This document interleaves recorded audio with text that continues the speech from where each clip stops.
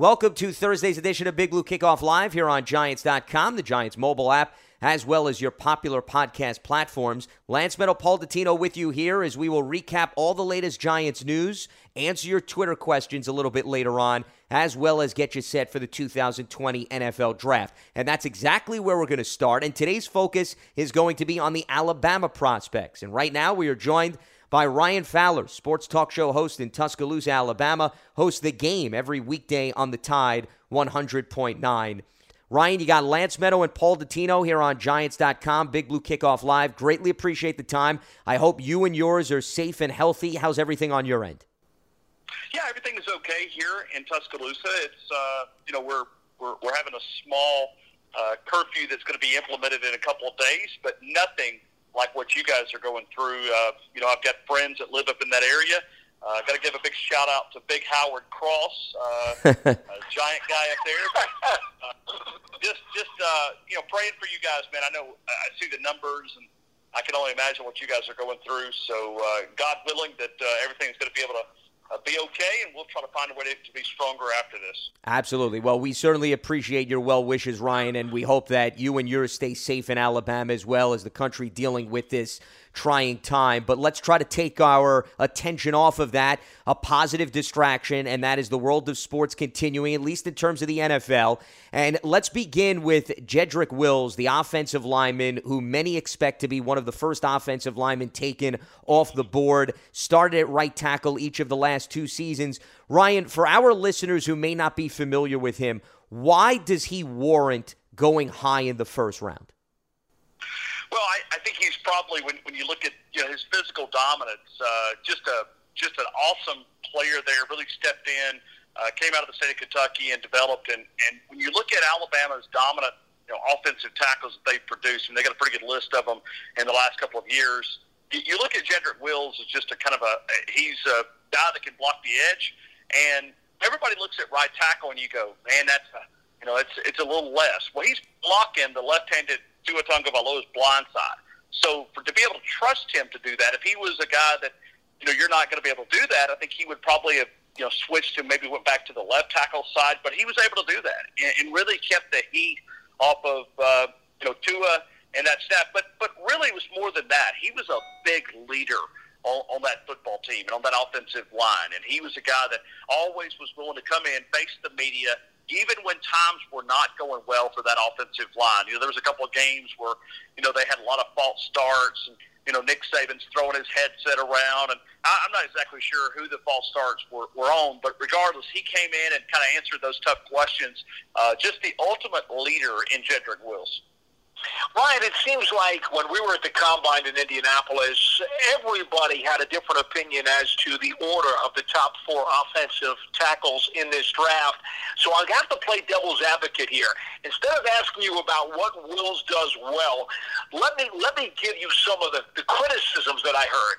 And you tell me how warranted you think they might be. Number one was that he's strictly a right tackle and doesn't necessarily project and convert to a left tackle in the NFL. Thereby, maybe he's not worth the fourth overall pick.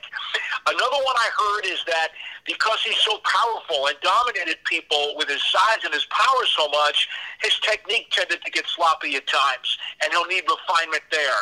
And then the third thing that I heard from the naysayers was that, and this was only in the last 48 hours when I was in Indianapolis, I started to hear NFL people say to me, he could be a really good tackle, but he could be a dominant guard.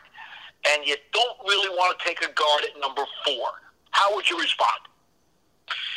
Well, I think he's capable of playing, that guard if he was asked to do it, but I do think he's a tackle. I mean, I just, when you look at him, he just kind of makes up that field that, the eye test looks like he's a tackle. But let me say this. I think sometimes he was so good, and a lot of these players are able to do this. When you play a weaker competition, maybe your focus is not where it needs to be. But I don't think that's going to happen at the NFL because he's going to get focused every single play. I mean, he's going to be facing the best of the best. But at times, you could see a little bit of his fundamentals slide a little bit. And, he would be a guy that, might lose some frustration. And, like I said, when you look at the illegal procedures or the false starts, same thing. But it's just, it would. You don't ever know if that's on the quarterback, because I watched Coach Saban wear out Tua a bunch. I also watched him wear out Landon Dickerson, the center, and so some of that could be on him not getting the correct call or not calling out the right assignment. But at times you would get some sloppiness. But I think a lot of that was maybe at something else, and it was kind of laid in a little bit of Jedrick, because you can look at that and if you see the official calling out Jedrick Wills' number and the penalty, you automatically assume that it was him. But it may have been him, but the other part of the team may not have been on the same page. And I don't know if that was miscommunication, or if maybe it was Tua didn't get the snap off or didn't receive the snap the correct way, or whatever it was. But at times you could see some of the sloppiness that people refer to. If I was looking at a Jedrick Wills, and I've watched a lot of great offensive linemen here, and I don't know every single offensive lineman in this class, but I don't know if he's a top 10 overall pick based on the previous offensive lineman that I've watched. Does that make any sense? I mean, I've watched. I think I know what a first round offensive line, first 10, 15 pick type offensive line. I don't know if Jedrick checks all those boxes. That's certainly very interesting, and I know that Alabama has certainly had a bunch of good ones, so you are presenting a very high standard. Yeah, look at the offensive linemen that they put at the next. Just look at the next level. And so when I started seeing the early mock drafts, it was, oh wow. Because you could see third, fourth, fifth, sixth, seventh, eighth overall. It's like, ooh, wow, that is really, really high. He has stuff that you cannot, coach, size, big, but everybody has that. If you're going to be playing at that next level, you better have it, or you're going to get overwhelmed. So when I look at Jedrick, do I see the potential to be that? Yeah, I could see him playing in 10 years in the pros and being an 8-time Pro Bowler. But at times it seemed like he would lose a little concentration, and that's the difficult parts of trying to evaluate if that will continue, or if that's something that he just really totally gets motivated again on that offensive line. Wills has been blocking to his blind side for each of the last 2 seasons at right tackle, and let's now transition to Tua. Clearly, Ryan, the biggest question surrounding him is whether or not he can return to full form after suffering that significant hip injury. I know over the last few days he's been very active on social media, putting out some of his throwing routines. You're down there in Alabama. What have you been hearing in terms of his recovery and where he's at this point? Well, I hear he's ahead of schedule as he's been. Think about this. I think the test was going to be where he was going to try to test something and show something around April the 10th. So he's already doing something, and I think that's, it's great for his marketing team to get that video out and to say, hey, look, and because I do think he's ahead of schedule. The people that I've spoken to each time that we've had some availability with Tua or some of the medical staff, it has always been that he's been ahead of schedule. He's been ahead of schedule. And I was kind of excited about Pro Day, which, where he was going to hold his own Pro Day and being able to kind of generate, just going out there and watching him throw. And I know this sounds really, really crazy, but I could pull up a lawn chair and just sit there and watch him throw. He's just got this beautiful natural release that, the lefties always look great. But it's just something about it, the way that, his mannerisms, the way that he carries himself, the way that he throws the football. I think if these injuries are behind him, which is the big if, I think he can play in the league for a long time and have tremendous success, because he is just a guy that, I've watched him fit those little tight windows to throw balls. I was talking to Kurt Warner last year at the NFL draft, and he said, you got to start with God-given ability. He has God-given ability all over him. He said, those are things that you could train a quarterback for 15 years, and he would never have that type of, arms precise accuracy. It just didn't happen. He said, but the things that, you want to see him continue to work on is not being teased.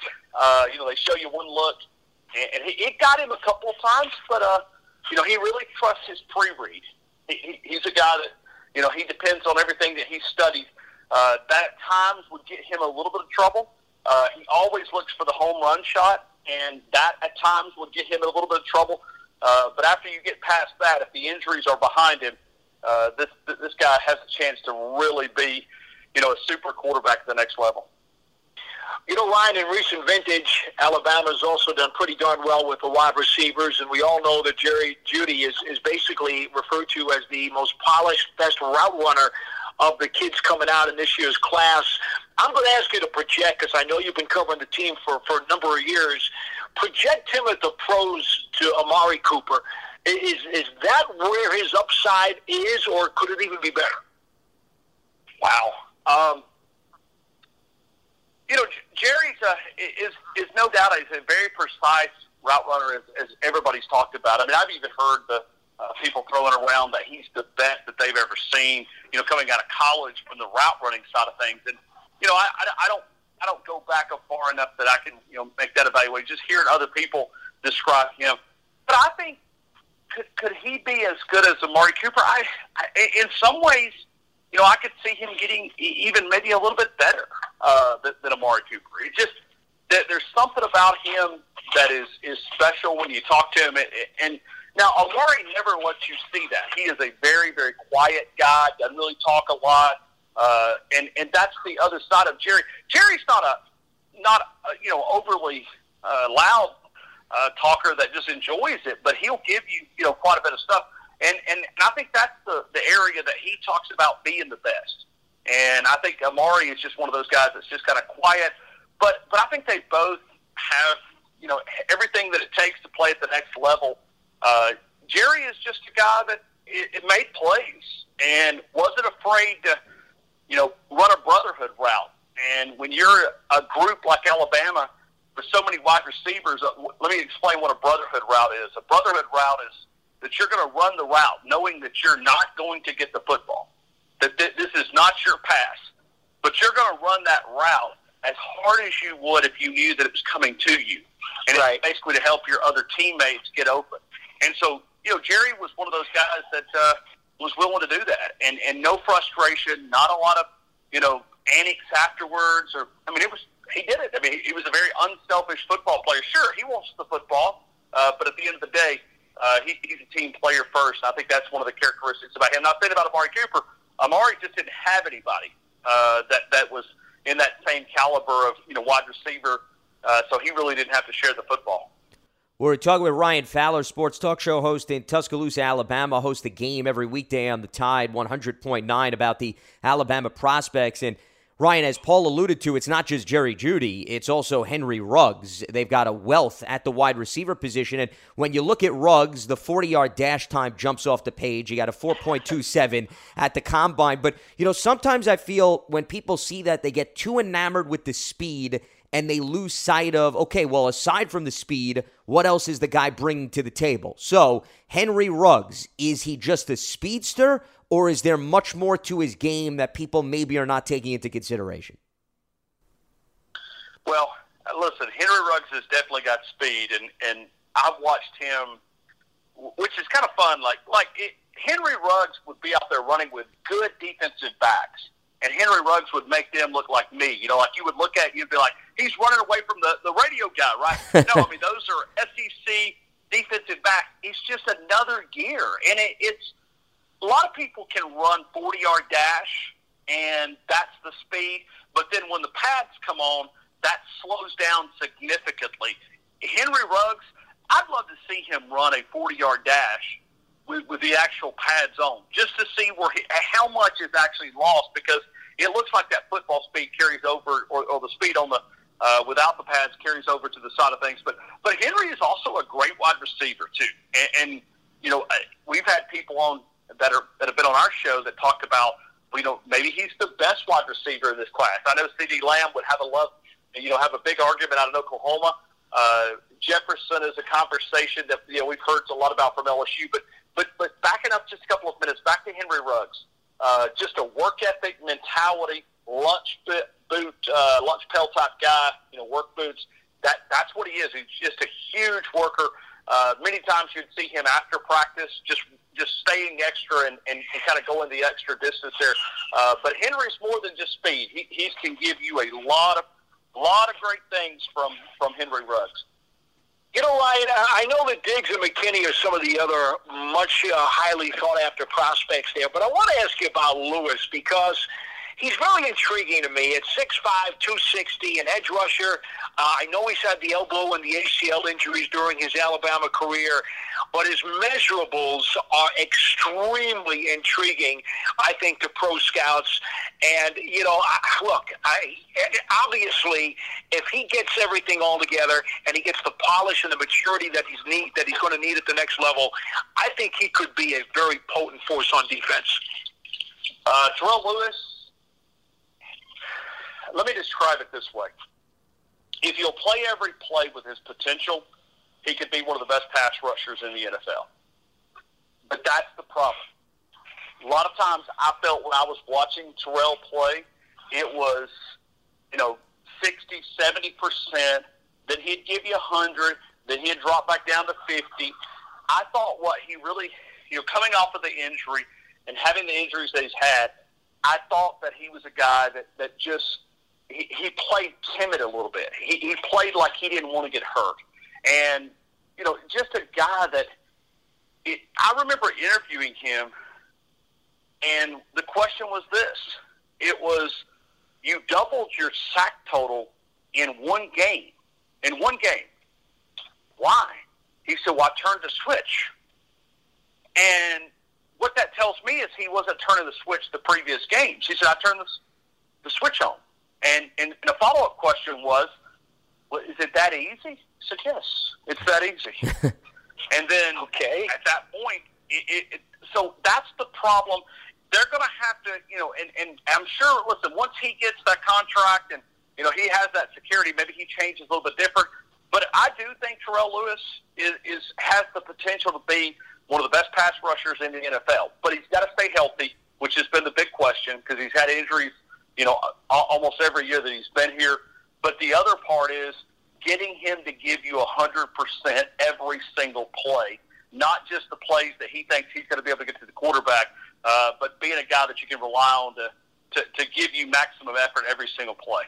Yeah, he missed 10 games with an upper arm injury as a sophomore, and then the torn right ACL forced him to miss the 2018 season. So it seems as if there's some questions regarding his durability. Now, I want to turn to... Let me add one more thing to the injury if I can.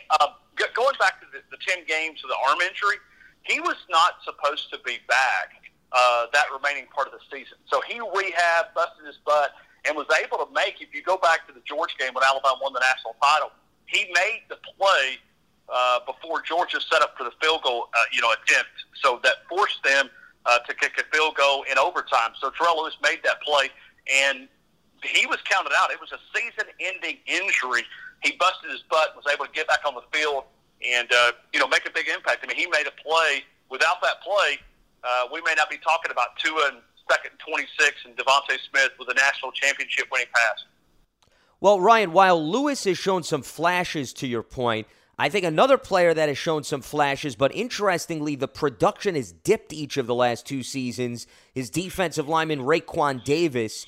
2 sacks in the last 2 seasons combined, had a team-high 8.5 sacks as a sophomore over the course of 14 games. Ryan, how would you explain why his production dipped each of the last 2 seasons after a very impressive sophomore campaign? Raekwon was a guy that we always, you look at him, he passes every eye test of, the measurables of Raekwon Davis.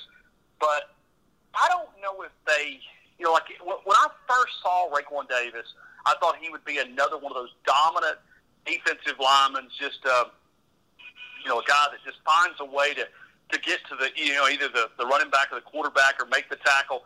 And he was at time. And then I saw, we get to the early departure for a junior, early departures, and he decides to come back. And I'm like, okay, he's going to take charge of the leadership side of things.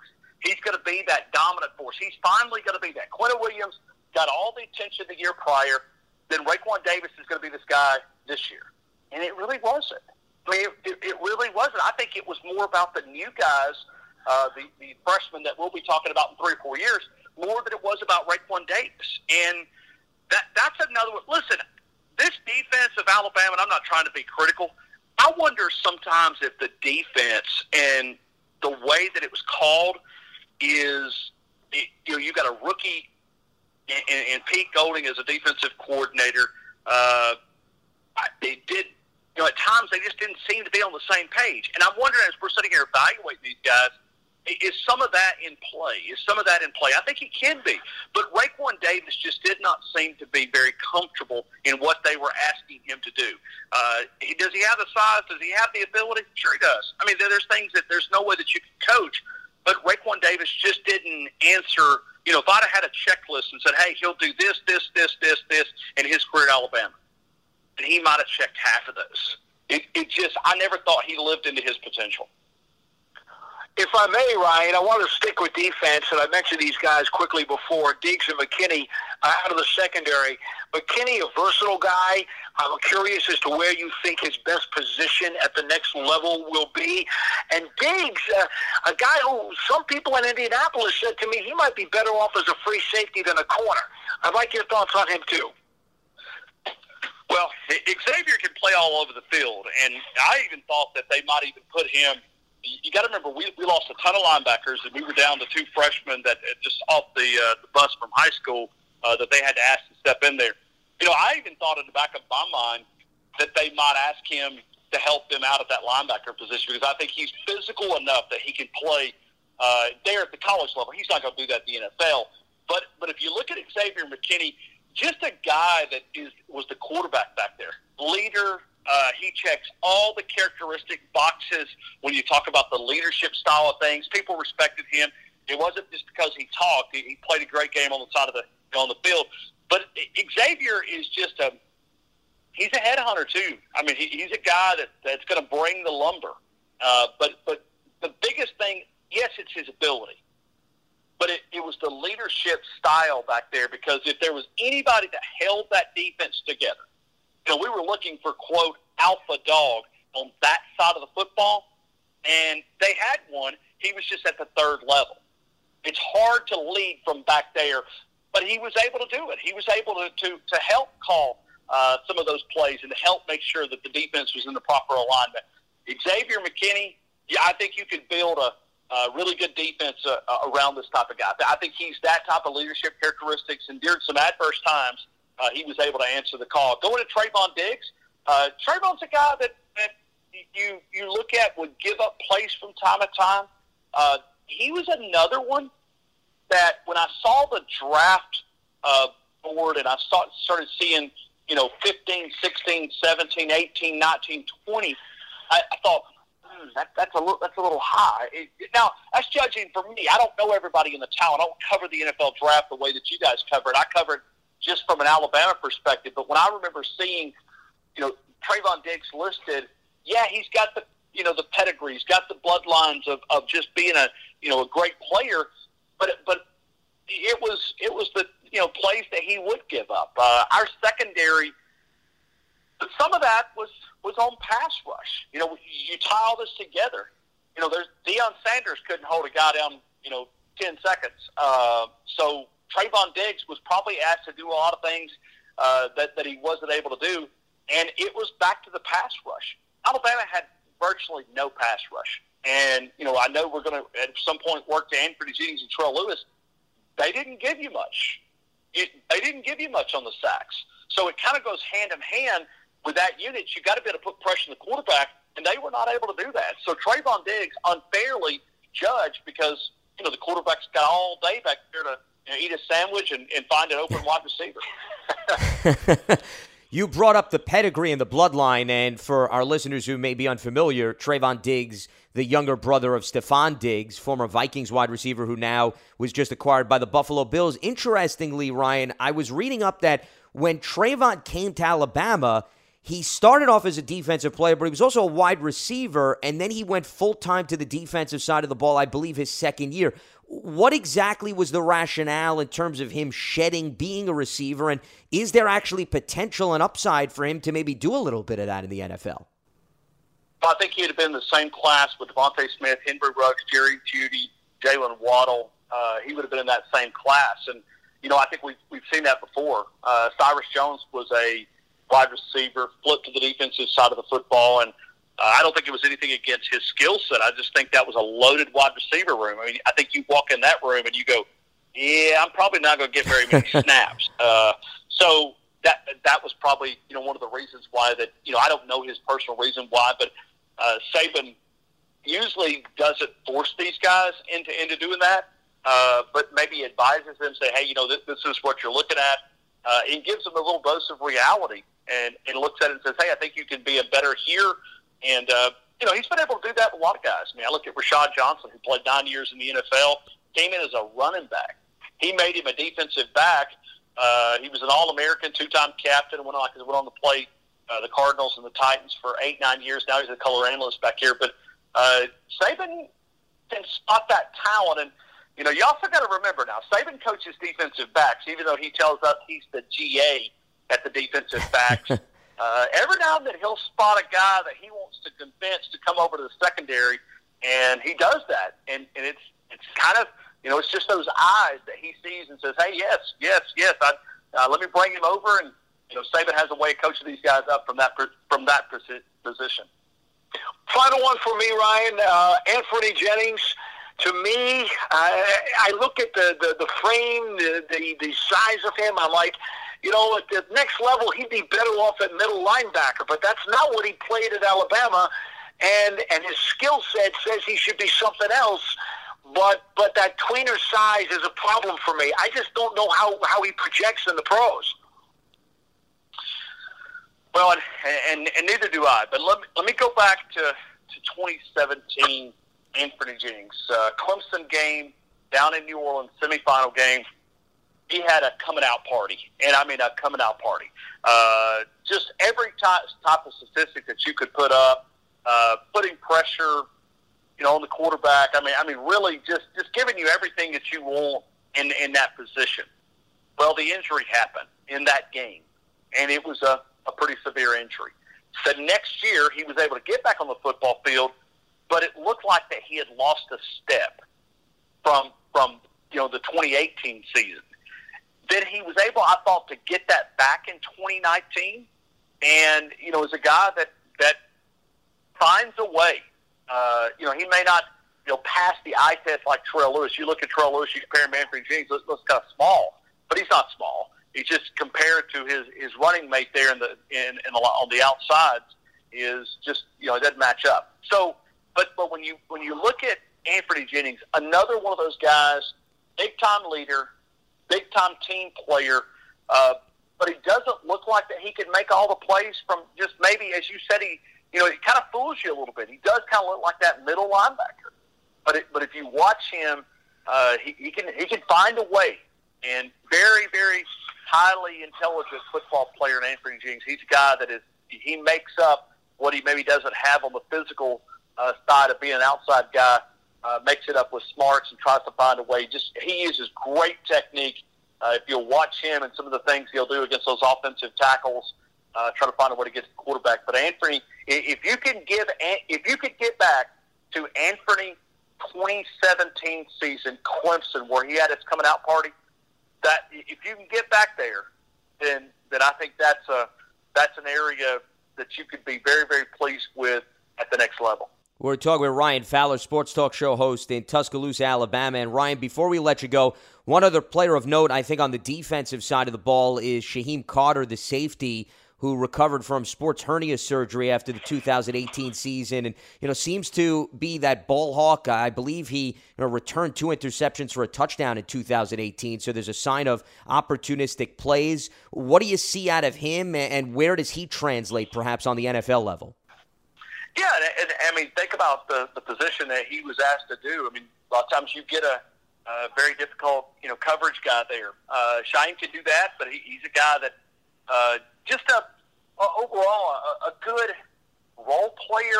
I don't know what's some of the projections for him, because I really haven't seen anything, and I kind of balance that out if that's fair. But Shaheem's a guy that can fit a lot of different roles and was asked to do a lot of different things at Alabama, and he was able to do that. But I would probably just off the top, 5th, 6th round, 4th, 5th, 6th round. I mean, he's not a guy I don't think that would be those first 4 rounds, would he? No, I mean, even some are projecting him as an undrafted free agent, even to that point. Okay, yeah. That would probably make better sense. So, yeah, I mean, unless somebody just really falls in love with him, I think he's just a role player that can fill a lot of different capacities. The NFL, I've watched guys come out of that same role, and, they dedicate themselves to being a special teams guy and being a very, very good one.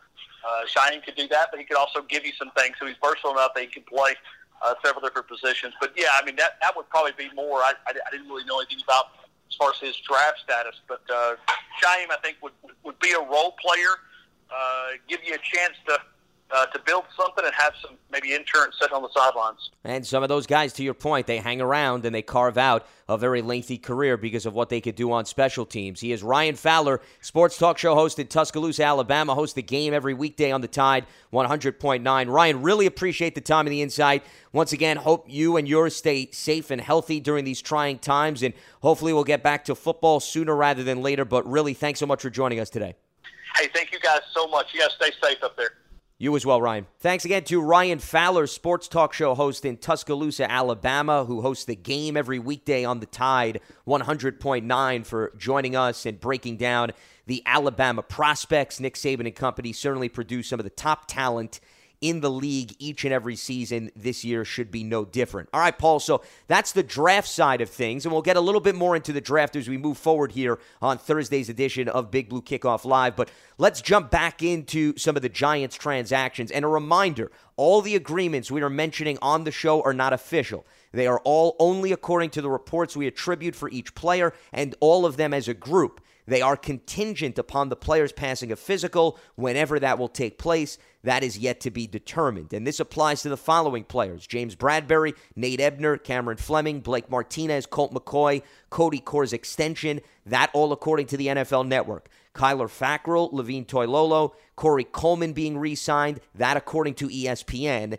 and Dion Lewis according to multiple reports. So since you and I were on Monday, the two newest ones, Dion Lewis and Corey Coleman. Let's start with the new face, and that is Dion Lewis, who played for the Titans the last few seasons, primary backup to Derrick Henry, the change of pace back, and here we go again. Monday, we talked about the big theme this offseason, Paul, familiarity, right, and connections to the coaching staff. Well, he's also a former New England Patriot who crossed paths with Joe Judge, so there you have another opportunity to connect the dots. It's an interesting deal, Lance, because the Giants have Wayne Gallman on their roster. He's still under contract for the 2020 season, and I think, a lot of people would say, well, why can't he be 1A? Well, when you refer to the whole Patriots connection, Dion Lewis is a guy who ran for almost 900 yards a few years ago in New England, a guy who started half of the season. Belichick likes to change those backs in and out since the days of Curtis Martin, and Joe Judge obviously must have a fondness for him. Well, Lewis, to me, is not going to necessarily take carries away from Saquon Barkley. He will be more of a change of pace guy. Maybe he'll play some third downs. Maybe he'll just give him a little bit of a rest on given possessions.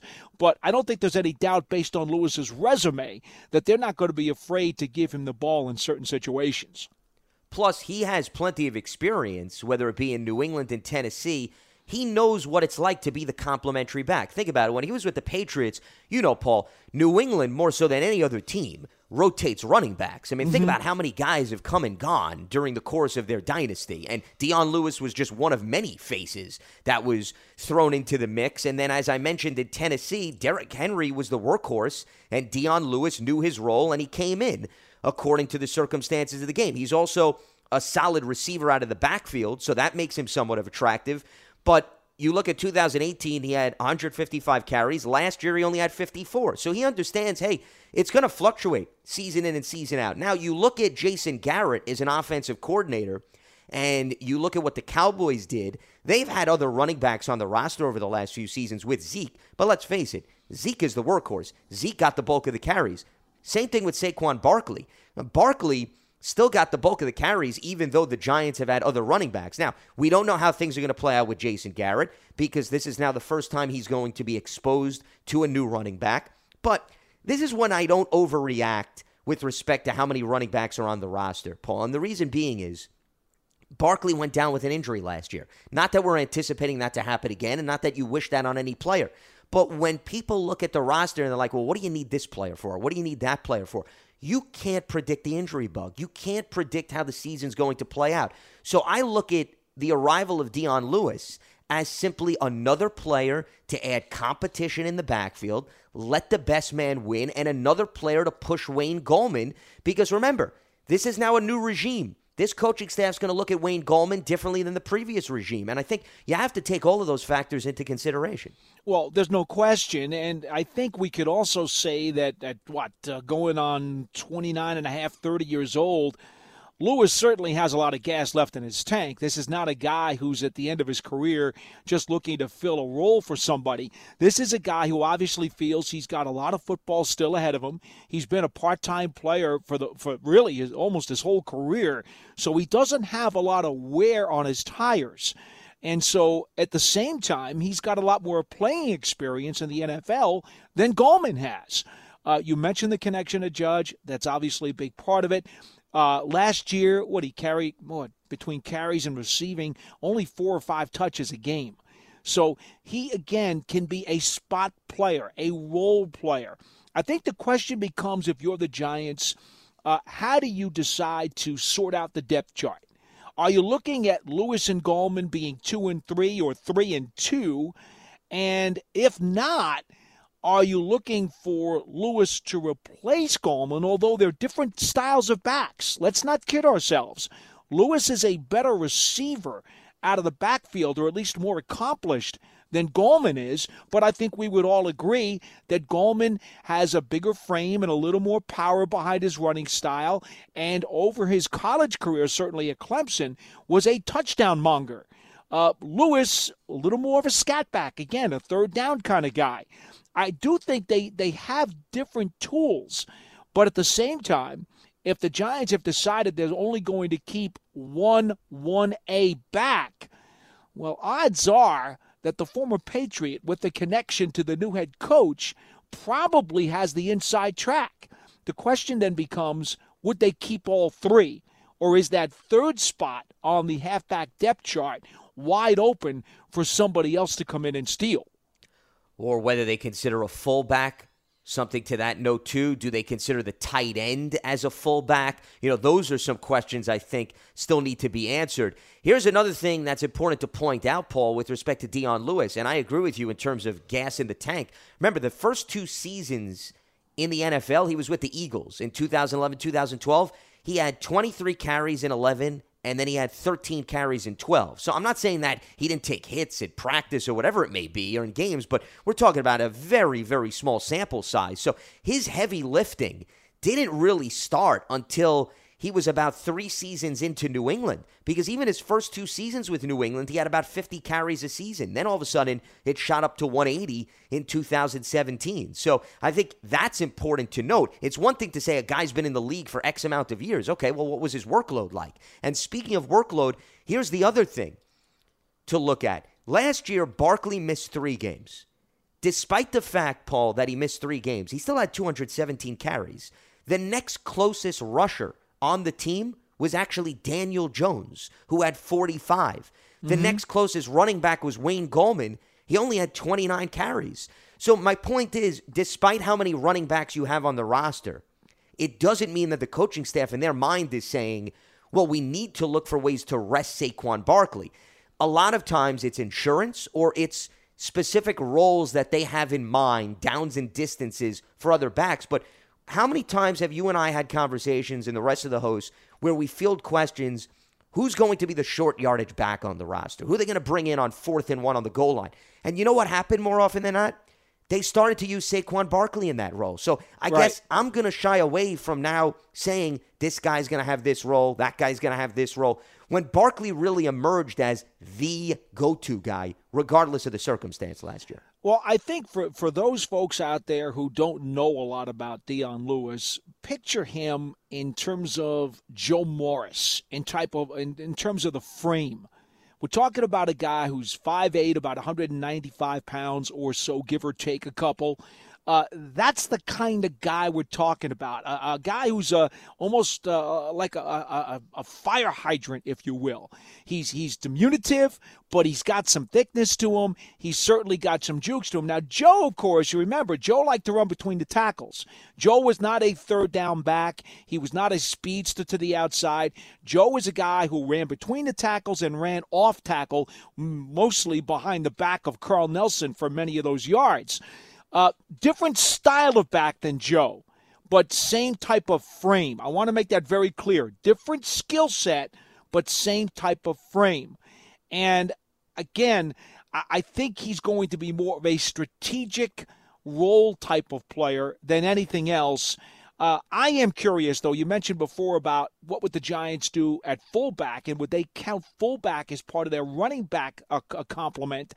Well, we know that Elijah Penny, I believe, again, I'm not sure if this was according to reports or not, Lance, but Penny is expected back. So the Giants, need to figure out exactly how they want to sort out their backfield. I believe, based on what I know from Judge, I think he's probably going to want a pure fullback on the roster. But again, we saw a pure fullback on the roster the last couple of years, and that guy did not get a whole lot of playing time. My argument to that is, if you're going to put the guy on the roster, you got to find a way to use him effectively. It doesn't make a lot of sense to keep a pure fullback if he's not going to see the field very much. No, I think that's a very fair point. All we can go based on is the fact that the Cowboys offense did have a fullback involved, not necessarily a guy that was going to catch the ball in the backfield, but they did involve the fullback. So there's one example to go by considering Jason Garrett and Mark Colombo are now part of the offensive staff. Sure. And Joe Judge is coming from a New England team that also incorporated a fullback and utilized that fullback in many different ways. So if you read between those lines, Paul, it would not surprise me at all if Judge and Garrett, after consulting, said, hey, you know what? Based on our previous stops and our experiences, we think there's value in utilizing and having a fullback on the roster, make ultimately the final 55-man roster. Look, I'm not telling you anything that you don't know, Lance. I still think that Saquon Barkley is going to be even more dangerous if he's got a fullback in front of him. I really believe that. And I'm sure that there are a lot of folks who will disagree, others who will speculate and really don't have an answer to it. I think he will, because in my mind, the Giants right now, Evan Ingram is questionable with the foot. Okay, we'd like to believe everything's going to be okay with him, but he's also not a strong blocker. And so the Giants are not getting that extra pop in the running game out of their starting tight end, who quite honestly lines up a lot in the slot and outside anyway. So you're not going to get the extra blocking from that particular position. And the offensive line, we've also talked about this. We believe that they're still going to look for some fortification there. So unless you have a stout offensive line that knows they can handle the power run game with 5 men up front, well, it just makes more sense to me to have a fullback on the roster and to make sure that you use him to your advantage. So I don't know. Logic says to me that's the way they're going to go, but we will see. Well, speaking of some of the new additions, and a reminder that all of these agreements we are mentioning on the show are not official. They are only according to the reports we attribute for each player as well as a group, and all of them are contingent upon the players passing a physical. Whenever that will take place, that is yet to be determined. This applies to the following players: James Bradbury, Nate Ebner, Cameron Fleming, Blake Martinez, Colt McCoy, and Cody Core's extension, according to NFL Network. Kyler Fackrell, Levine Toilolo, and Corey Coleman being re-signed, according to ESPN and Dion Lewis, multiple reports. So Corey Coleman, who is a player that, unfortunately, the injury bug struck at the worst possible time last year on the very first day of training camp, Paul. He goes down. There was a lot of high hopes that he was going to play a prominent role in the offense last year. A great opportunity as potentially the third wide receiver. After showing some nice flashes in the second half of the 2018 season, once he was promoted from the practice squad late in October of that year, especially as a return man, and then unfortunately could not build off of that because of the torn ACL. So I was very high on Coleman. I was excited about his potential last summer. I'm very excited that the team is now giving him another opportunity, even though the coaching staff has turned over, because I think that if he can stay healthy, there's an opportunity within this receiving core. Golden Tate and Darius Slayton, as well as Sterling Shepard. You feel good about that trio, but there's some injury concerns, especially with Sterling Shepard over the years. If you can have that other player who can help special teams, which is going to be key, you need to if you're the fourth wide out, and then also have some opportunities to run routes and contribute, that to me is the icing on the cake. And Coleman has another opportunity, I think, heading into camp to etch out that type of a role within the offense. Well, we do know this. Before the knee injury, he really had blazing speed. And, I can't say that we saw enough of him in game action to say that he will, in fact, beat out the competition that they bring in over the summer. But I certainly think there's nothing wrong with having him back and allowing him to compete, because what do they always say about competition, Lance? May the best man win. And with the kind of skill set that he brings to the table, absolutely, positively, it's a good thing to let him fight for a job. Because if he does, then that means he deserves it. I really believe that the Giants have to draft at least one wide receiver and probably bring in a couple of undrafted rookie free agents anyway. And the more the merrier. And you just pick your best 5 or best 6, however many they decide that they want to keep, and say, okay, these are the guys we're going to go into battle with. That's fine. And if Corey Coleman proves that he can overcome the injury and that he has a sensational training camp and a terrific preseason, I'm perfectly fine with him being on the 55-man roster. Remember, it's going to be 55 now, folks.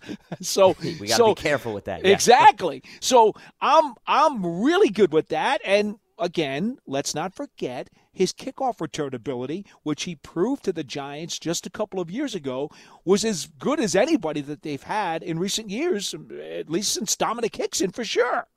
Well, and that's why I don't think he should be overlooked, for that very reason that you brought up. And also looking back at 2019, Paul, and think about how many injuries Thomas McGahee, special teams coordinator, had to deal with. It was a game of musical chairs sometimes every week. This guy's in the lineup one week, he's our return man. Now all of a sudden he's hurt. All right, we brought a new face in. It had to rotate gunners and so forth. So if Coleman can prove that he's fully healthy, he can contribute as a wide receiver and be another reliable return man, and I thought he was very productive in that area. Forget the wide receiver contributions. He was very productive as a return man, Paul.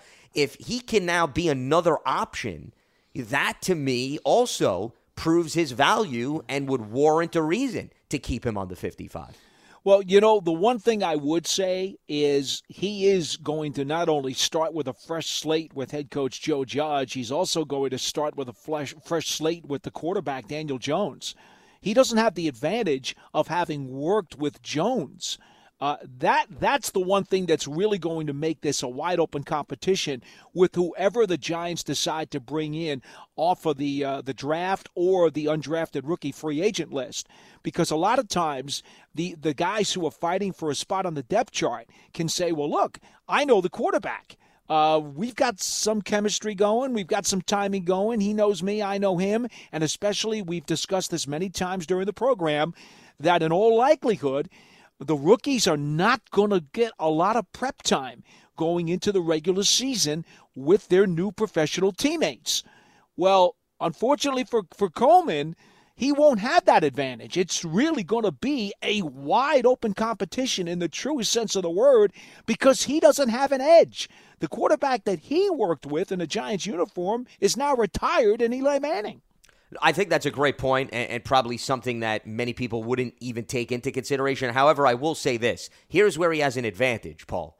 He did come from the Cleveland Browns organization. And if there's any organization that has a revolving door of quarterbacks and needing to make adjustments, it's that organization. So I think given what he dealt with there, and then also remember he was with Buffalo and New England before he even came to the Giants practice squad, all of that leads me to believe that adjusting to a new quarterback on the fly is not something that's going to be overwhelming for him because I think he has a wealth of experience. But at least when it comes to the Giants specifically, Golden Tate, Sterling Shepard, Darius Slayton have an entire season under their belts of working with Daniel Jones. And I'm sure some of the other guys who may arrive at camp probably had some reps with Daniel Jones too. So he would be behind the 8 ball with respect to that. But like I said, if you go back to the early stage of his NFL career, if anybody's worked with a variety of quarterbacks in a short period of time, it's certainly been Corey Coleman.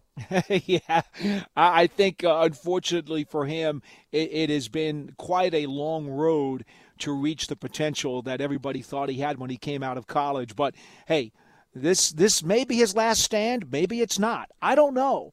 I do know this. He has worked extremely hard to come back from that knee injury.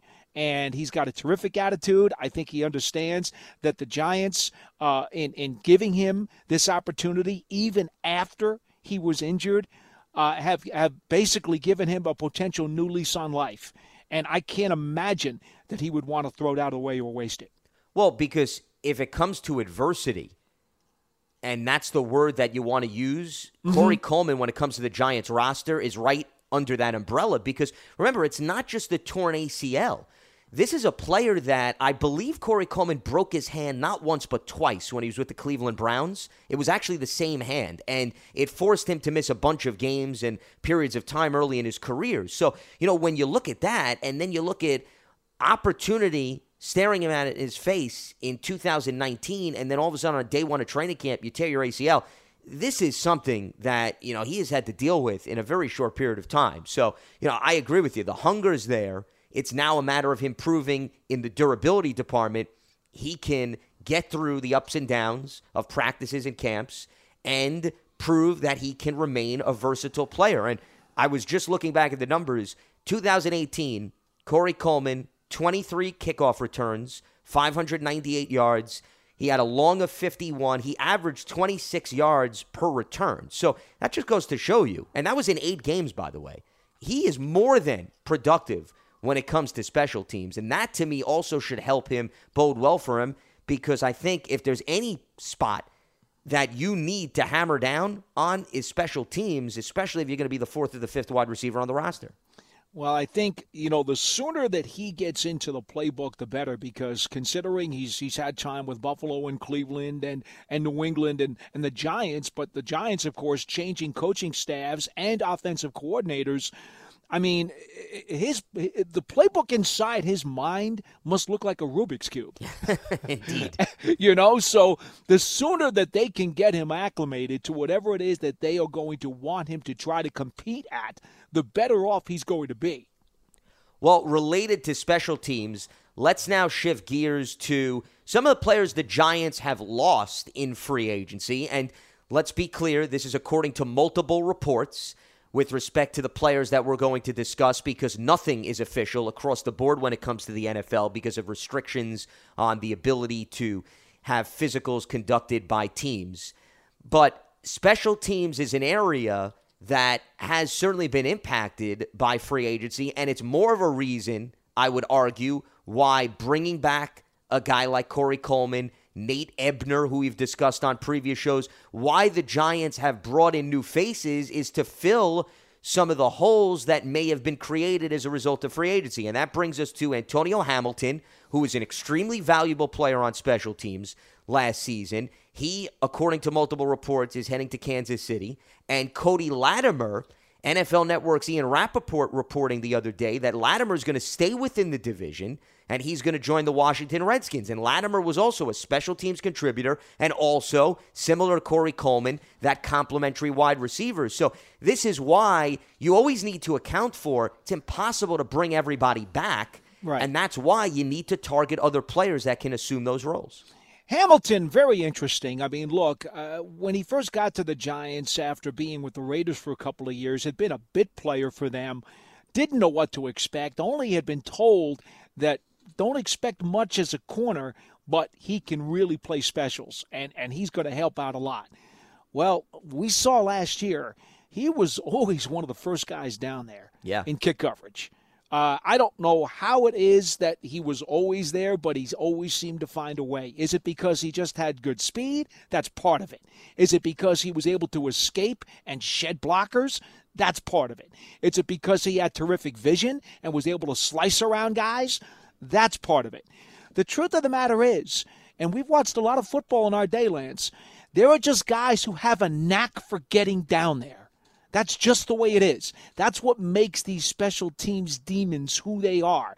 The Michael Thomases, the Cody Kors, the Antonio Hamiltons. I don't want to confuse Pro Bowl guys with non-Pro Bowl guys, but still there is a knack for certain guys who just have a way of finding the ball downfield.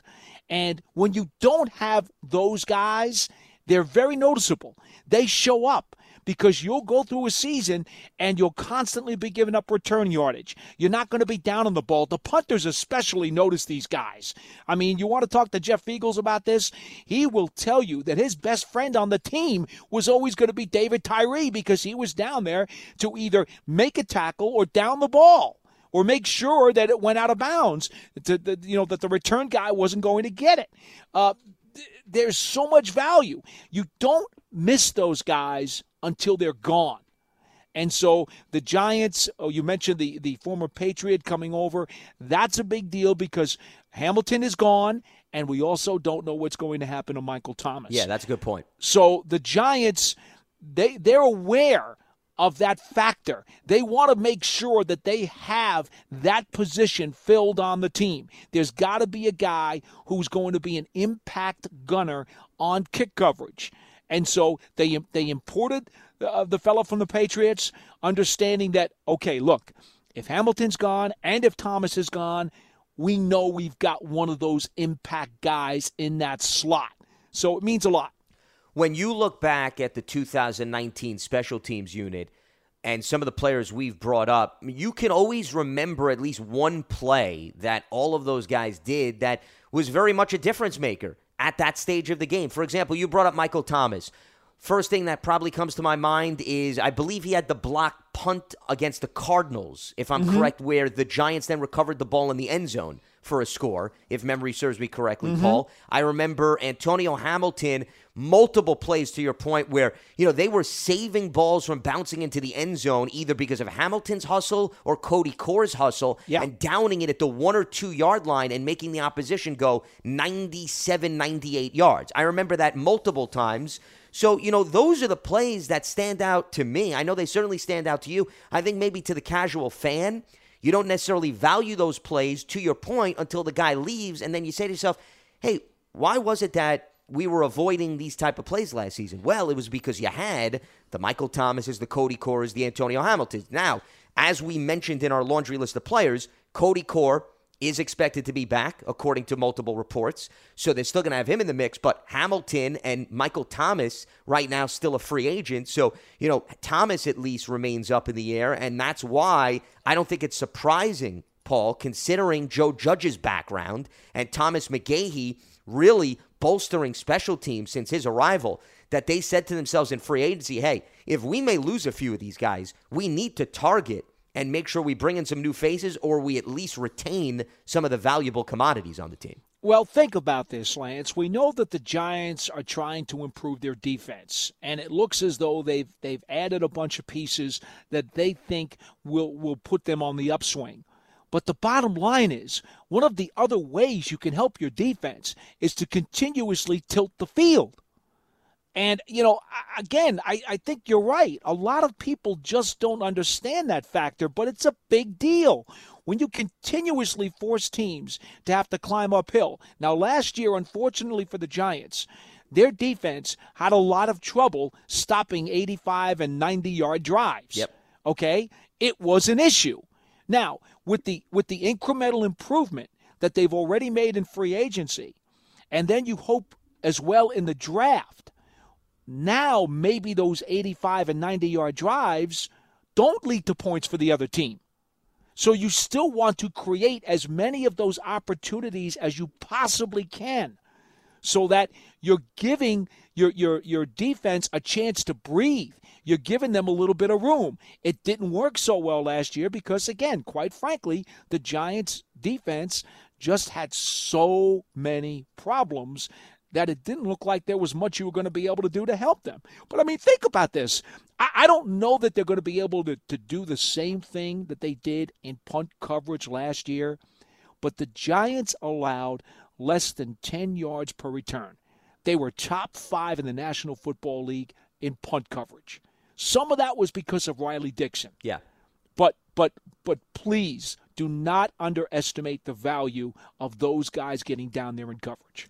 Well, and as you just mentioned, Paul, with respect to the defensive issues, and the Giants' defense, well documented, gave up a lot of big explosive plays, which is a reason why multiple opponents were able to cash in on 85, 90-yard drives or 85, 90-yard plays.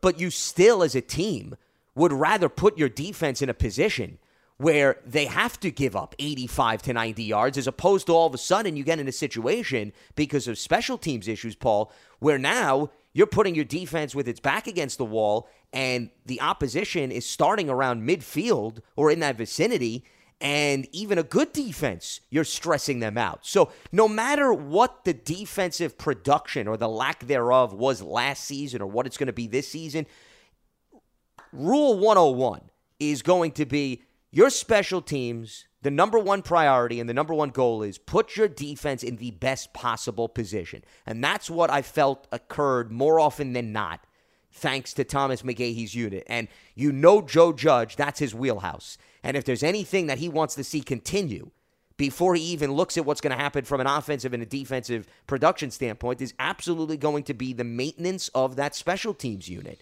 So, that to me is one of the takeaways that I see based on the developments and reports in free agency is the background that he's bringing to the table. It's not an afterthought to him. And I'm not saying anybody thought it was going to be an afterthought, Paul, but you could tell this is not just a third facet of the team. No. And some teams, though, in fairness, Paul, everybody's got a different philosophy we've seen across the NFL. They may not prioritize that because, they think the offense and the defense is going to do enough and we'll rely on our punter to do the heavy lifting or rely on our kicker. But other units, put value on the coverage. And that's what I think needs to be emphasized with the Giants because it has been emphasized in recent history for this team. Oh, by the way, Joe Judge, what's the tree he comes from? Belichick, Saban, Parcells. All three of those head coaches prior to Judge getting this job have all taught him well. Special teams is a big, big deal. Field position, tilting the field, got to do it. It's one of the requirements that you do on game day, according to those guys. Is it any wonder that Judge feels the same way? It's elementary. Now, the one other player that I want to bring up who, according to multiple reports, has left the Giants, and he's also joining Antonio Hamilton in Kansas City, is Mike Remmers, who really proved to be a valuable signing last year. Remember, Remmers comes in May, well after the draft. They were monitoring his health. They wanted to make sure he was fully healthy. He certainly had ties to Pat Shurmur and the Minnesota Vikings, so there was familiarity there. And Remmers comes in, and he starts 14 of 16 games, because he missed 2 due to injury, and the 14 games that he appeared in, he started all of them, and really held his own and had a nice bounce-back season for somebody that had been plagued by injuries.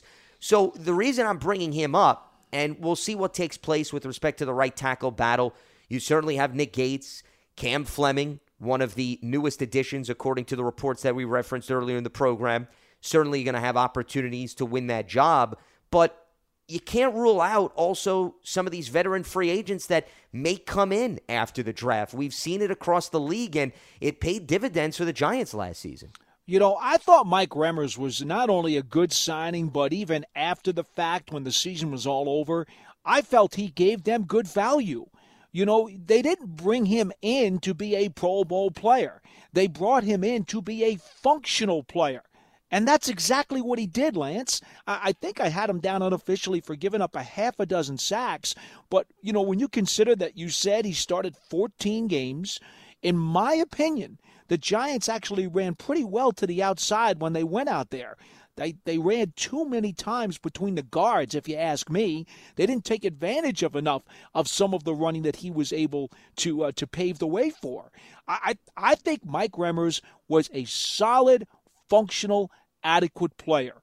Now, based on the reports that say they have brought in Cameron Fleming, well, Fleming is a guy who's a little bit younger.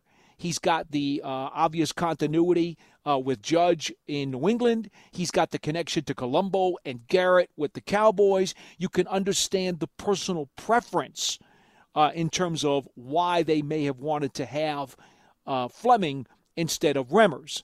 But both of those guys, we're talking about veterans who had started a bunch of games in the National Football League before, at guard, at tackle, okay?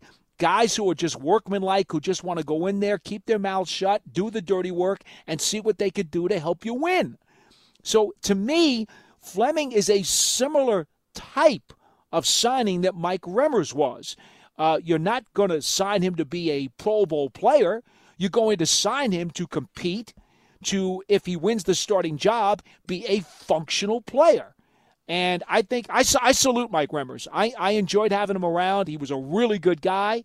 I think he showed leadership skills. I think he just was very workmanlike and blue-collar in what he did. And I wish him nothing but the best as he moves on, because I do think that a lot of people kind of let him fly under the radar. And very quietly, I thought he was an effective player along that line last year. I agree with you, and I'm glad you brought up the leadership quality. He was certainly a guy that was very kind and approachable from a media standpoint. Always interesting to hear his perspective in the locker room, and I think that rubbed off on some of the younger offensive linemen that were on the team and developing, such as a Will Hernandez. So overall, when you look back at 2019, the lesson learned here is you never know what you could get out of free agency, even if it's well after the draft. And the Giants made sure they did their homework. They monitored him. They brought him in for workouts, and they wanted to make sure, okay, if we bring him in, let's just make sure he meets all the criteria, he gets all the check marks. And he did, and then he held up, which to me was the most impressive aspect, because whenever somebody has a back injury like that who plays on the offensive line, sometimes you're rolling the dice, Paul. So to me, the most impressive number is, putting aside the production, sacks allowed, or whatever it may be, is 14 games started that you got out of Mike Remmers last year, knowing what he dealt with the previous season. That, to me, is an accomplishment in itself. Well, let me just say something, Lance, because I've got these numbers in front of me.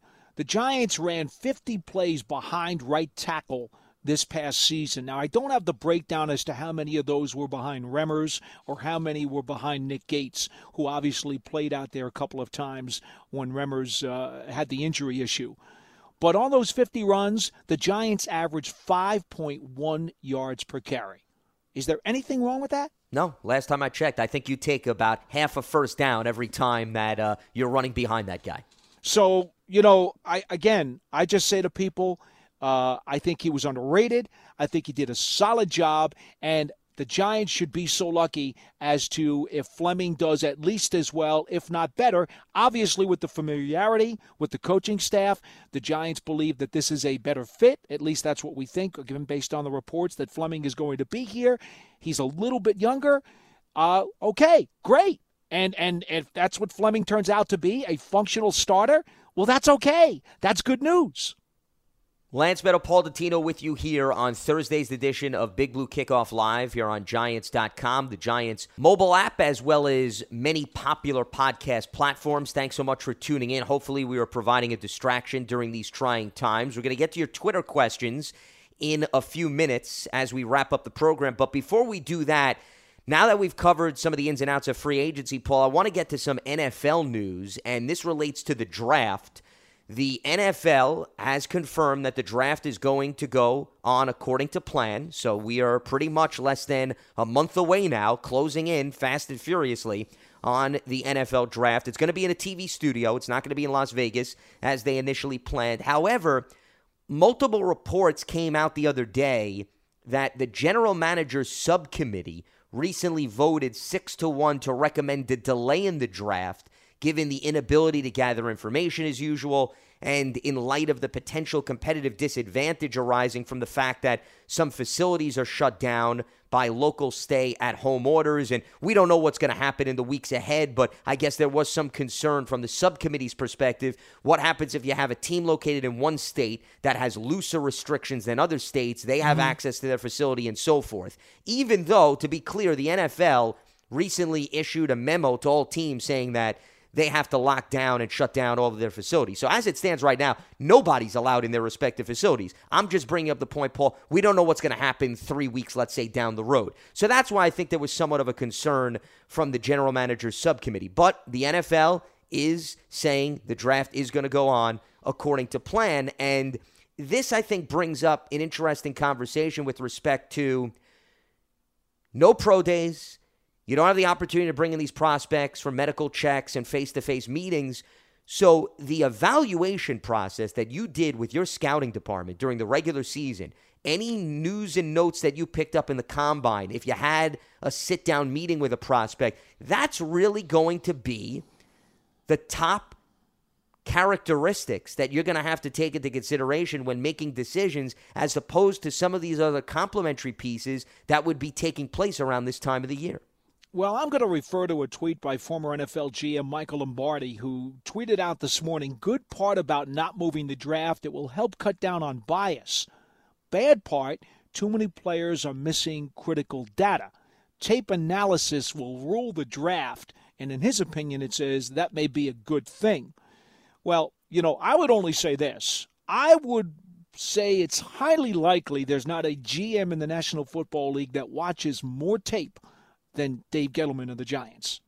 So if that's to be true, that tape analysis is really going to be the key in hitting or missing during this draft, that will bode well for teams like the Giants, who have a GM that just absolutely gobble up tape as if it's a double cheeseburger and fries.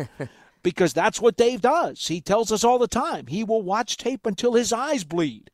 And so, in my opinion, that's not necessarily a bad thing if you're Dave Gettleman. Because what does he do? He says the tape doesn't lie, and I believe what I see.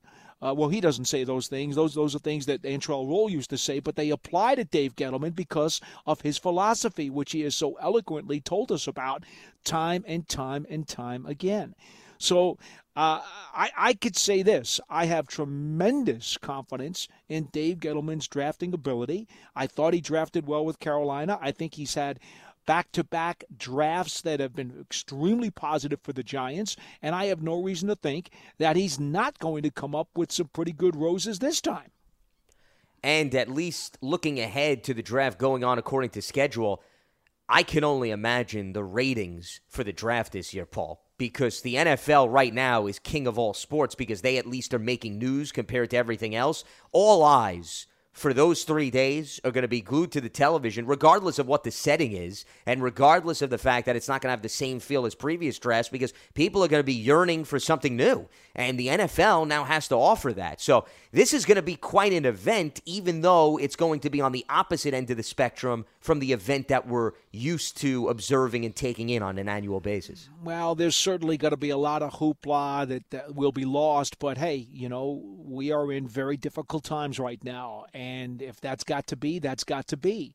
I do think that the NFL draft is going to provide a tremendous distraction, and if you don't believe me, how do you think it went last week when all of these things were involved in the health crisis throughout the nation, and yet NFL free agency was really at an all-time fervor? I mean, it was just absolutely bonkers. The headlines coming out of Twitter every few seconds about this guy going there and this guy going there.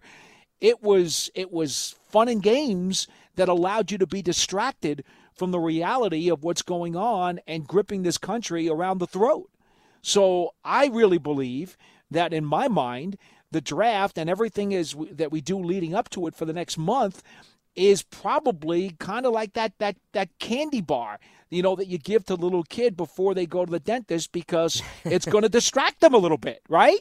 Yeah, let's just hope you don't give him too many, or else then it's not going to be fun once the dentist gets a hold of you, Paul, to play off of your power. Maybe not a great analogy, but how about this, Lance? I know that it used to be back in the 70s when you're a little kid, and I know that's before your time. Well, you don't want to date yourself on this program, Paul. Be careful. And Mom and Dad would want to take you to the barber because you had to get a haircut.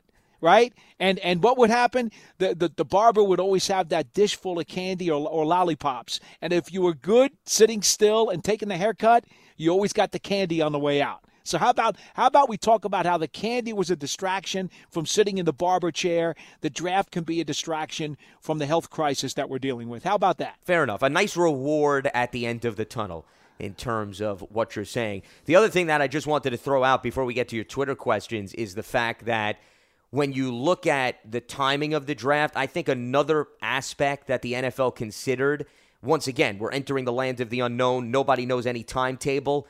If they do want to try to keep the regular season schedule on track, that they will eventually be able to start up, and if, let's say, camp gets delayed a little bit, I don't think you'd want at that point to have to go through the draft, if you know what I'm saying, Paul. That's why I think by maintaining the calendar, even though it's not under the ideal circumstances maybe to all 32 teams, it at least keeps you on track that when and if we are allowed to resume normal activities within the NFL, that they don't have to now account for a very lengthy process of the draft. You'll be able to communicate with these players even though you may not have them on the field. I think in the long run, it's actually going to be beneficial for the teams. Well, I'm just going to throw out two items here. Number one, I would say you're 100% correct. If they're going to keep any semblance of the fall schedule intact, or at least close to what they're hoping to do, I think you need to have the draft now because it's a domino effect. You start pushing one thing back now, it is going to jam things up on the other end of the pipeline.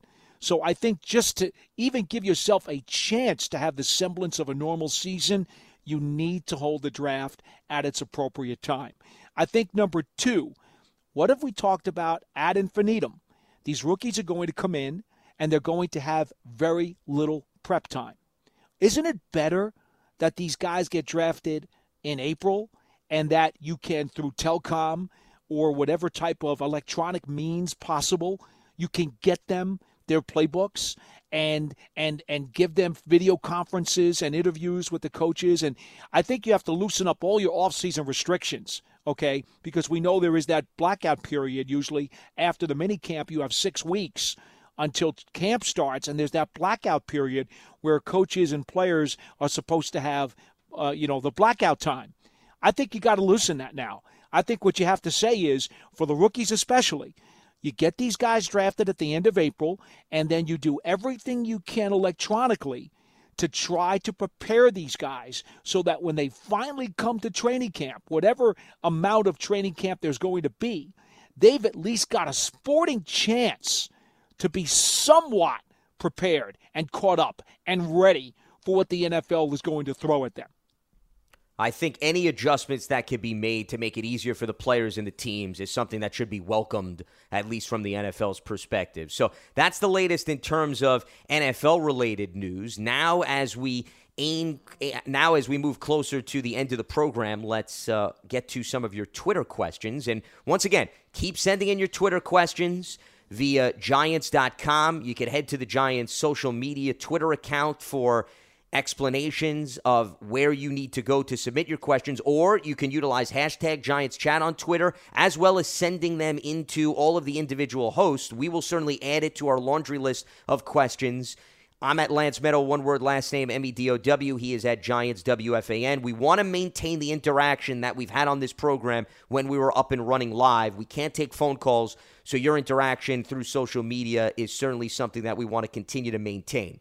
Okay, this first question, Paul, don't have a name or a city tied to this, but I think it's a valid question. Do you think that Levine Toilolo will be utilized for his receiving skills more than in the past and not just for his blocking, as he has an incredible catch radius and is a hands catcher at the ball's highest point? He's a blocker, Lance. That's what he does. That's what his frame is all about. I don't necessarily think he's going to be used as a receiver. I would agree with you. I think when you look at his numbers, first of all, he only has 97 career receptions, and we're talking about a player that has been in the league for already 7 seasons. The most receptions he's ever had in a season is 31. That was back in 2014, his second year in the league with the Atlanta Falcons. And last year, he played 13 games, Paul. He had just 2 targets, caught both of them for 2 receptions for 10 yards. And the reason why I bring that up is not to show that he's incapable of being a receiver. I want to make that very clear. You can run him out, and he can contribute in the passing game. But take this into consideration, Paul. He was with Kyle Shanahan last year in San Francisco. You could argue Shanahan's one of the most creative play callers right now in the current league. Who moves around personnel and maximizes the usage of personnel more so than Kyle Shanahan? Don't you think if pertaining to the question that we were just asked on Twitter, if there was anybody that would say, hey, let me try to put a player into a situation that maybe he's not been called upon to do more often than not, wouldn't you think it would have been Kyle Shanahan of all coaches? Well, I don't have a problem with what you said at all. I'll just echo that. I don't think I can add to it. Completely understand where you're coming from. Hey, silence is not a bad thing, people, on this program when it comes to Paul Dottino. It's a rare occurrence, but this is something that you should certainly savor based on what we've seen over the course of this program. All right, let's go to our second question. This comes from Matt. After the first wave of free agency, what do you believe are the biggest remaining needs on the Giants roster? You know what, Lance? We're still so fluid here. But, again, I think we all said during the early part of the offseason the Giants would like to enhance their offensive line. They'd like to enhance their front seven on defense. They'd like more competition at the slot corner, and they'd like more competition at wide receiver. I mean, I don't necessarily think that any of that has changed. I think with some of the supposed reported additions, they have probably upticked several of the spots on their roster, but is there anything wrong with fortifying any of those spots that I just named a minute ago? No, not at all. Pass rush has topped my list even before the first wave of free agency, and I would have said even if the Giants did add a few players in that department, I still would have said it remains a need because I think at this point you want as much competition on this roster as possible, and you want to be able to also get these guys who may be veterans that are coming in to push the young guys who, while still have upside and potential, have still very small sample sizes and have not worked with Patrick Graham. So I think pass rush, getting after the quarterback, remains the top need regardless of what goes on, even in the remainder of free agency, Paul. Well, again, Lance, we don't even know if the Giants are going to wind up being at number 4. For goodness sakes, they might even make a deal to move down a little bit. I think it's possible. You could find logic for it. I don't know that I would do it, but that certainly changes the complexion of everything because if you do move down and get a couple of extra picks, now you can service more of these areas. Let's go to our third question. This comes from Philip. Everyone has been talking about the injuries to guys like Ryan Connolly, Sterling Shepard, and John Halapio relative to the 2020 season. What about Jabril Peppers? Is he expected to make a full recovery? Broken backbone sounds like a very serious, potentially career-changing injury. I'd love to see him flying around out there again in a new system.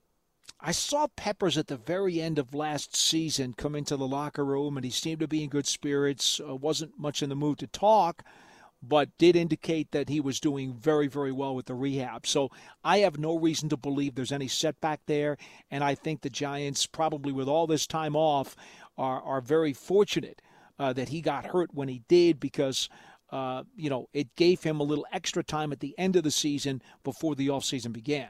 Yeah, it's not as if he had to start tackling the rehab right after the season ended. He had a head start, to your point. I do think that's extremely valuable. And I think it's a fair point by the question that we received in terms of how nobody has necessarily been bringing it up. He played 11 of the 16 games, so he missed the final 5. But you're talking about that final month of the season and then some. He already was beginning the rehab process to rest up and recover so that he'd be ready to go throughout the course of the offseason. And here's maybe a blessing in disguise, Paul.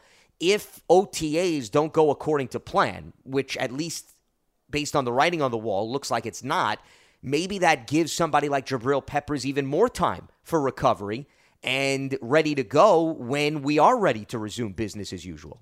Well, let's not forget, Jabril Peppers has not had an injury-plagued career. As far as I know, this is the first significant injury that he has ever had to deal with. That's a good point. Okay. And second of all right, he's still young. Was he 24 years old? I mean, he does not have a ton of mileage on his tires, Lance. And they always tell you, the guys who have been hurt the least and the guys who are on the younger end of the spectrum are going to be guys who have a better chance of recovering to full strength. So, he's not a 32-year-old safety. He's a 24-year-old safety. So I like his chances better of coming back to what he's supposed to be. He's only been in the league for 3 years. Sometimes we forget that. We think these guys are polished veterans. Remember, the Giants acquired him. He's still on the rookie contract. And that was part of the intrigue when you bring in a player that you know still has years left on the rookie contract, so you don't have to worry about necessarily giving them a new deal immediately. So Agreed. Yeah, go ahead, Paul. No, I think what we sometimes forget is that because he was so popular as a high school player in North Jersey and then went to Michigan and got so many headlines, it seems as though he's played football forever. You think of him as like an 8-year veteran. You do. Because he has been so much talked about in the New York metropolitan area because of his accolades as a young player before he even got to the pros. So we are so familiar with him, it's almost like routine. Oh, yeah, Julius Peppers. We've been talking Julius Peppers. Well, Julius Peppers is a polished veteran. That's fair. But we all think, oh, Jabril Peppers, yeah, he's been playing for like 10 years. Well, that's because when he was in high school, he was drawing headlines in the local papers. That's another fair point in terms of his ties to the local area, that anybody who has followed local high school football, you've heard his name time and time again, so that all of a sudden, by the time he comes to a professional team, you can't separate the high school, college, and pro portions of his career. So, yeah, it seems like we've been talking about him for a long time, and he's only a 3-year pro. Well, that is going to wrap up Thursday's edition of Big Blue Kickoff Live. A reminder, all the agreements we mentioned on the show are not official. They are only according to the reports we attribute for each player or the group as a whole, and all of them are contingent upon the players passing a physical whenever that will take place, which is yet to be determined. This applies to the following players: James Bradbury, Nate Ebner, Cameron Fleming, Blake Martinez, Colt McCoy, Cody Core's extension, all according to the NFL Network. ESPN credited for Kyler Fackrell, Levine Toilolo, and Corey Coleman being re-signed, and Dion Lewis is multiple reports. We appreciate everybody tuning in on a daily basis as Big Blue Kickoff Live up and running each and every weekday here on Giants.com, the Giants mobile app, as well as all popular podcast platforms. Paul, enjoyed the conversation as always. Look forward to chatting with you down the road. Another fun program, Lance. Thanks. And we want to thank Ryan Fowler also for joining us to break down the Alabama prospects as we continue to set the stage for the upcoming 2020 NFL Draft. For Paul Dottino, I'm Lance Meadow. Enjoy the rest of your Thursday, and always stay locked to Giants.com for the latest. Have a good one.